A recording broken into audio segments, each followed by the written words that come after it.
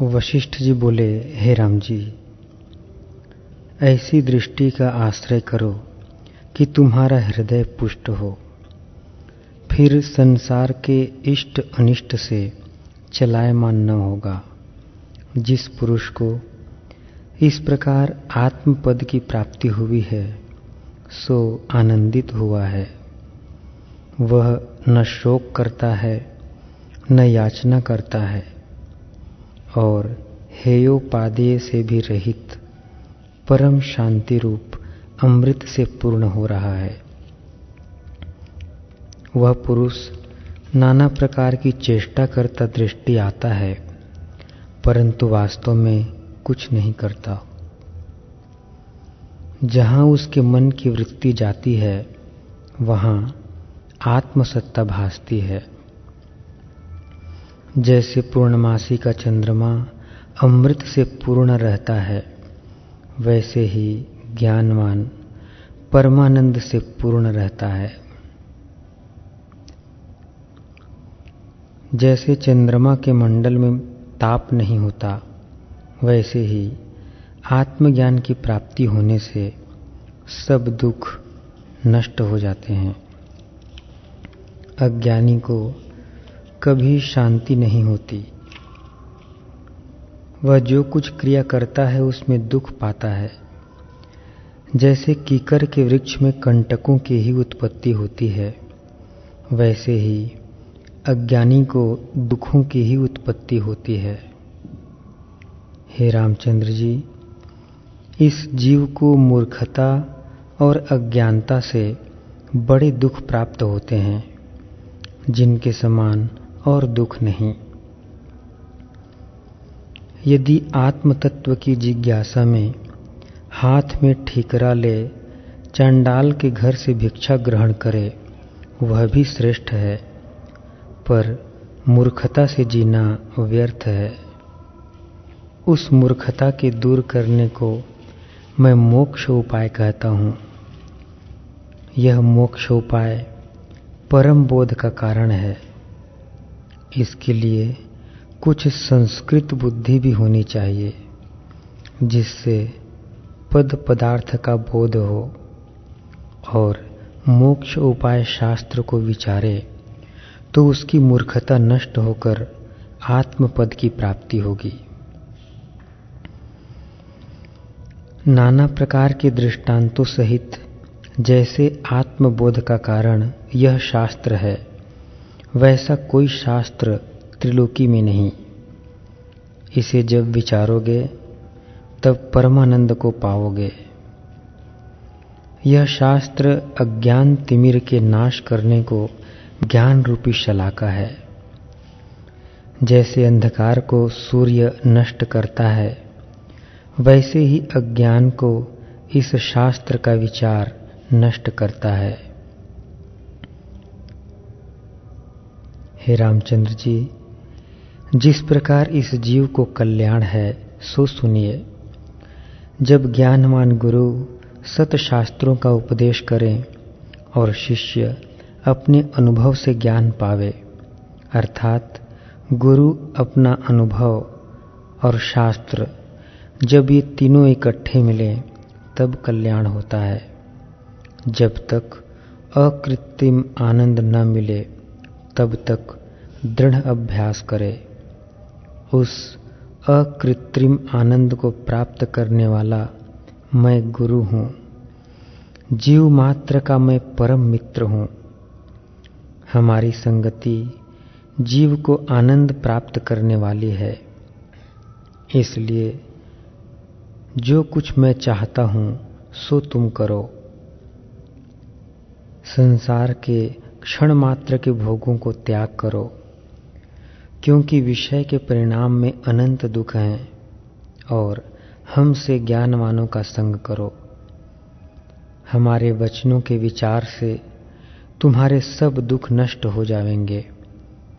जिस पुरुष ने हमारे साथ प्रीति की है, उसको हमने आनंद की प्राप्ति, जिससे ब्रह्मादिक आनंदित हुए हैं, कराती है। ज्ञानवान आनंदित हुए और निर्दुख पद को प्राप्त हुए हैं। हे रामचंद्र जी, आत्मा का प्रमाद जीव को दीन करता है। जिसने संतों और शास्त्रों के विचार द्वारा दृश्य को अदृश्य जाना है, वह निर्भय हुआ है। जिस पुरुष ने परमार्थ मार्ग को त्याग दिया है और संसार के खान पान आदि भोगों में मग्न हुआ है, उसको तुम मेढक जानो, जो कीच में पड़ा शब्द करता है। हे राम जी, यह संसार बड़ा आपदा का समुद्र है। इसमें जो कोई श्रेष्ठ पुरुष हैं, वह सत्संग और सतशास्त्र के विचार से इस समुद्र को उलंघ जाता है और परमानंद निर्भय पद को, जो आदि अंत और मध्य से रहित है, प्राप्त होता है। और जो संसार समुद्र के सम्मुख हुआ है, वह दुख से दुख को प्राप्त होता है और कष्ट से कष्टतर नरक को प्राप्त होता है। जैसे विष को विष जान उसका पान करता है और वह विष उसको नाश करता है, वैसे ही जो पुरुष संसार को असत्य जानकर फिर संसार की ओर यत्न करता है, सो मृत्यु को प्राप्त होता है। हे रामचंद्र जी, जो पुरुष आत्मपद से विमुख है पर उसे कल्याण रूप जानता है और उसके अभ्यास का त्याग कर संसार की ओर धावता है, वह वैसे ही नष्ट होगा और जन्म मरण को पावेगा। जैसे किसी के घर में अग्नि लगे, वह तृण के घर और तृण की शैया में शयन करे तो वह नष्ट होगा। जो संसार के पदार्थों में सुख मानते सुख हैं, वे सुख बिजली की चमक से हैं, जो हो के मिट जाते हैं, स्थिर नहीं रहते। संसार का दुख आगमा पाई है। हे राम जी, यह संसार अविचार से भासता है और विचार करने से लीन हो जाता है। यदि विचार करने से लीन न होता तो तुमको उपदेश करने का काम नहीं था।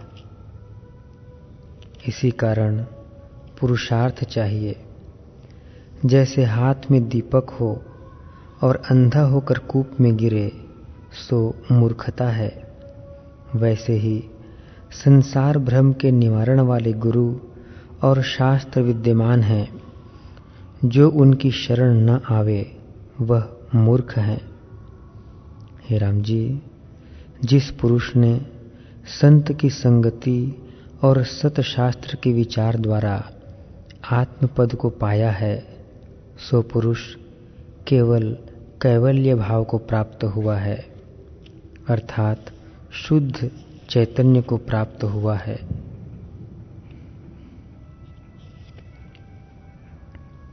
हे राम जी, यह संसार मन के संसरने से उपजा है। जीव का कल्याण बांधव, धन, प्रजा, तीर्थ, देव द्वारा और ऐश्वर्य से नहीं होता, केवल एक मन के जीतने से कल्याण होता है।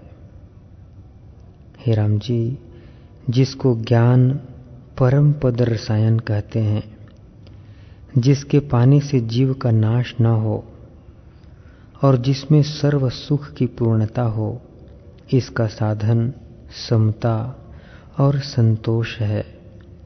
इससे ज्ञान उत्पन्न होता है। आत्मज्ञान रूपी एक वृक्ष है। उसका फूल शांति है और स्थिति फल है। जिस पुरुष को यह ज्ञान प्राप्त हुआ है, वह शांतिमान होकर निर्लेप रहता है। उसको संसार का भाव अभाव रूप स्पर्श नहीं होता। जैसे आकाश में सूर्य उदय होने से जगत की क्रिया होती है और जब वह अदृश्य होता है तब जगत की क्रिया भी लीन हो जाती है, और जैसे उस क्रिया के होने और न होने में आकाश ज्यों का त्यों है, वैसे ही ज्ञानवान सदा निर्लेप है। उस आत्मज्ञान की उत्पत्ति का उपाय यह मेरा श्रेष्ठ शास्त्र है। हे राम जी, जो पुरुष इस मोक्ष उपाय शास्त्र को श्रद्धा संयुक्त पढ़े अथवा सुने, तो उसी दिन से वह मोक्ष का भागी हो। हे राम जी, यह संसार जो दिखता है सो मरुस्थल की नदीवत है। इसको देखकर मूर्ख अज्ञानी सुख रूप जल जानकर मृग के समान दौड़ता है, शांति को नहीं प्राप्त होता।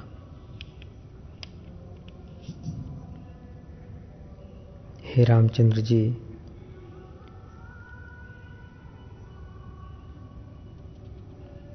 अब विचार का निरूपण सुनिए। जब हृदय शुद्ध होता है तब विचार होता है, और शास्त्रार्थ के विचार द्वारा बुद्धि तीक्ष्ण होती है। अज्ञान वन में आपदा रूपी बेली की उत्पत्ति होती है। उसको विचार रूपी खड्ग से जब काटोगे तब शांत आत्मा होगे। मोह रूपी हस्ती जीव के हृदय कमल का खंड खंड कर डालता है। अभिप्राय यह है कि इष्ट अनिष्ट पदार्थ में राग द्वेष से छेदा जाता है। जब विचार रूपी सिंह प्रकटे तब मोह रूपी हस्ती का नाश कर शांत आत्मा होगे। हे रामचंद्र जी, जिसको कुछ सिद्धता प्राप्त हुई है उसे विचार और पुरुषार्थ से ही हुई है। जब प्रथम राजा विचार कर पुरुषार्थ करता है तब उसी से राज्य को प्राप्त होता है। प्रथम बल, दूसरे बुद्धि, तीसरे तेज, चतुर्थ पदार्थ आगमन और पंचम पदार्थ की प्राप्ति। इन पांचों की प्राप्ति विचार से होती है, अर्थात इंद्रियों का जीतना। बुद्धि आत्मव्यापिनी और तेज पदार्थ का आगमन, इनकी प्राप्ति विचार से होती है। हे रघुकुल नंदन, जिस पुरुष ने विचार का आश्रय लिया है वह विचार की दृढ़ता से जिसकी वांछा करता है उसको पाता है। इससे विचार इसका परम मित्र है। विचारवान पुरुष आपदा में नहीं फंसता। जैसे तुम्बी जल में नहीं डूबती, वैसे ही वह आपदा में नहीं डूबता। वह जो कुछ करता है विचार संयुक्त करता है, विचार संयुक्त ही देता लेता है। उसकी सब क्रिया सिद्धता का कारण होती है, और धर्म, अर्थ, काम, मोक्ष विचार की दृढ़ता से ही सिद्ध होते हैं। विचार रूपी कल्प वृक्ष में जिसका अभ्यास होता है सोई पदार्थ की सिद्धि को पाता है। शुद्ध ब्रह्म का विचार ग्रहण करके आत्मज्ञान को प्राप्त हो जाओ। जैसे दीपक से पदार्थ का ज्ञान होता है, वैसे ही पुरुष विचार से सत्य असत्य को जानता है। जो असत्य को त्याग कर सत्य की ओर यत्न करता है उसी को विचारवान कहते हैं। संसार रूपी समुद्र में आपदा की तरंगे उठती हैं। विचारवान पुरुष उनके भाव अभाव में कष्टवान नहीं होता। जो कुछ क्रिया विचार संयुक्त होती है उसका परिणाम सुख है, और जो विचार बिना चेष्टा होती है उससे दुख प्राप्त होता है। हे रघुकुल शिरोमणि, अविचार रूपी कंटक के वृक्ष से दुख के बड़े कंटक उत्पन्न होते हैं। अविचार रूपी रात्रि में तृष्णा रूपी पिशाचिनी विचरती है, और जब विचार रूपी सूर्य उदय होता है तब अविचार रूपी रात्रि और तृष्णा रूपी पिशाचिनी नष्ट हो जाती है। हे राम जी, हमारा यही आशीर्वाद है कि तुम्हारे हृदय से अविचार रूपी रात्रि नष्ट हो जाए। विचार रूपी सूर्य से अविचारित संसार दुख का नाश होता है। अविचार से संसार दुख देता है, और सत शास्त्र द्वारा युक्ति कर विचार करने से संसार का भय नष्ट हो जाता है। हे रामचंद्र जी, जहाँ विचार है वहाँ दुख नहीं है। जैसे जहाँ प्रकाश है वहाँ अंधकार नहीं होता, और जहाँ प्रकाश नहीं वहाँ अंधकार रहता है, वैसे ही जहाँ विचार है वहाँ संसार भय नहीं है, और जहाँ विचार नहीं वहाँ संसार भय रहता है।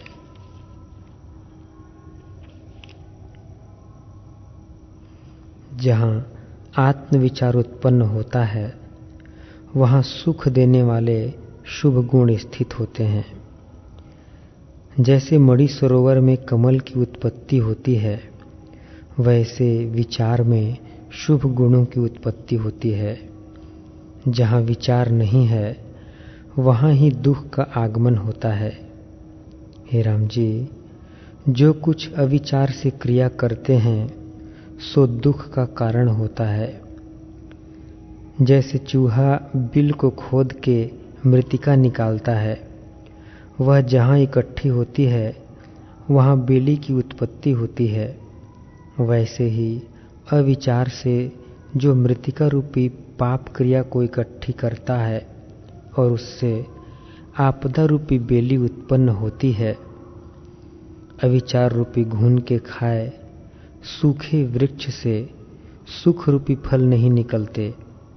अविचार उसका नाम है जिसमें शुभ और शास्त्र अनुसार क्रिया न हो। हे राम जी, विवेक रूपी राजा है और विचार रूपी उसकी ध्वजा है। जहाँ विवेक रूपी राजा आता है वहाँ विचार रूपी ध्वजा भी उसके साथ फिरती है, और जहाँ विचार रूपी ध्वजा आती है वहाँ विवेक रूपी राजा भी आता है। हे राम जी, जो पुरुष विचार से संपन्न है सो पूजने योग्य है। जैसे द्वितीया के चंद्रमा को सब नमस्कार करते हैं, वैसे ही विचारवान को सब नमस्कार करते हैं। हे रामचंद्र जी, हमारे देखते देखते अल्प बुद्धि भी विचार की दृढ़ता से मोक्ष पद को प्राप्त हुए हैं। इससे विचार सबका परम मित्र है। विचार से जीव ऐसे पद को प्राप्त होता है जो नित्य, स्वच्छ, अनंत और परमानंद रूप है। उसको पाकर फिर उसके त्याग की इच्छा नहीं होती और न ग्रहण और ग्रहण की ही इच्छा होती है। उसको इष्ट अनिष्ट सब समान है। जैसे तरंग के होने और लीन होने में समुद्र समान रहता है, वैसे ही विवेकी पुरुष को इष्ट अनिष्ट में समता रहती है और संसार भ्रम मिट जाता है। हे राम जी, यह जगत अपने मन के मोह से उपजा है और अविचार से दुखदायी दिखता है। जब ब्रह्म विचार की प्राप्ति हो तब जगत का भ्रम नष्ट हो जावे। हे राम जी, जिसके हृदय में विचार होता है उसको समता की उत्पत्ति होती है। जैसे बीज से अंकुर निकल आता है, वैसे ही विचार से समता हो आती है, और विचारवान पुरुष जिसकी ओर देखता है उस ओर आनंद दृष्टि आता है, दुख नहीं भासता। जैसे सूर्य को अंधकार नहीं दृष्टि आता, वैसे ही विचारवान को दुख नहीं दृष्टि आता। जहाँ अविचार है वहाँ दुख है, जहाँ विचार है वहाँ सुख है। हे राम जी, संसार रूपी दीर्घ रोग के नष्ट करने को विचार बड़ी औषधि है। विचार से ही परम पद की प्राप्ति होती है। जिससे अर्थ सिद्ध हो उसका नाम विचार है, और जिससे अनर्थ सिद्ध हो उसका नाम अविचार है। जो अविचार रूपी मदिरा पान करता है वह उन्मत्त हो जाता है, उससे शुभ विचार कोई नहीं होता, और शास्त्र के अनुसार क्रिया भी उससे नहीं होती। हे राम जी, इच्छा रूपी रोग विचार रूपी औषधि से निवृत्त होता है। जिस पुरुष ने विचार द्वारा परमार्थ सत्ता का आश्रय लिया है सो परम शांत हो जाता है, और हेयोपादेय बुद्धि उसकी नहीं रहती। वह सब दृश्य को साक्षीभूत होकर देखता है। संसार के भाव अभाव में ज्यों का त्यों रहता है। वह उदय अस्त से रहित निसंग रूप है। जैसे समुद्र जल से पूर्ण होता है, वैसे ही विचारवान आत्म तत्व से पूर्ण है। जैसे अंधकूप में पड़ा हुआ हाथ के बल से निकलता है, वैसे ही संसार रूपी अंधकूप में गिरा हुआ विचार के आश्रय होकर विचारवान हो निकलने को समर्थ होता है।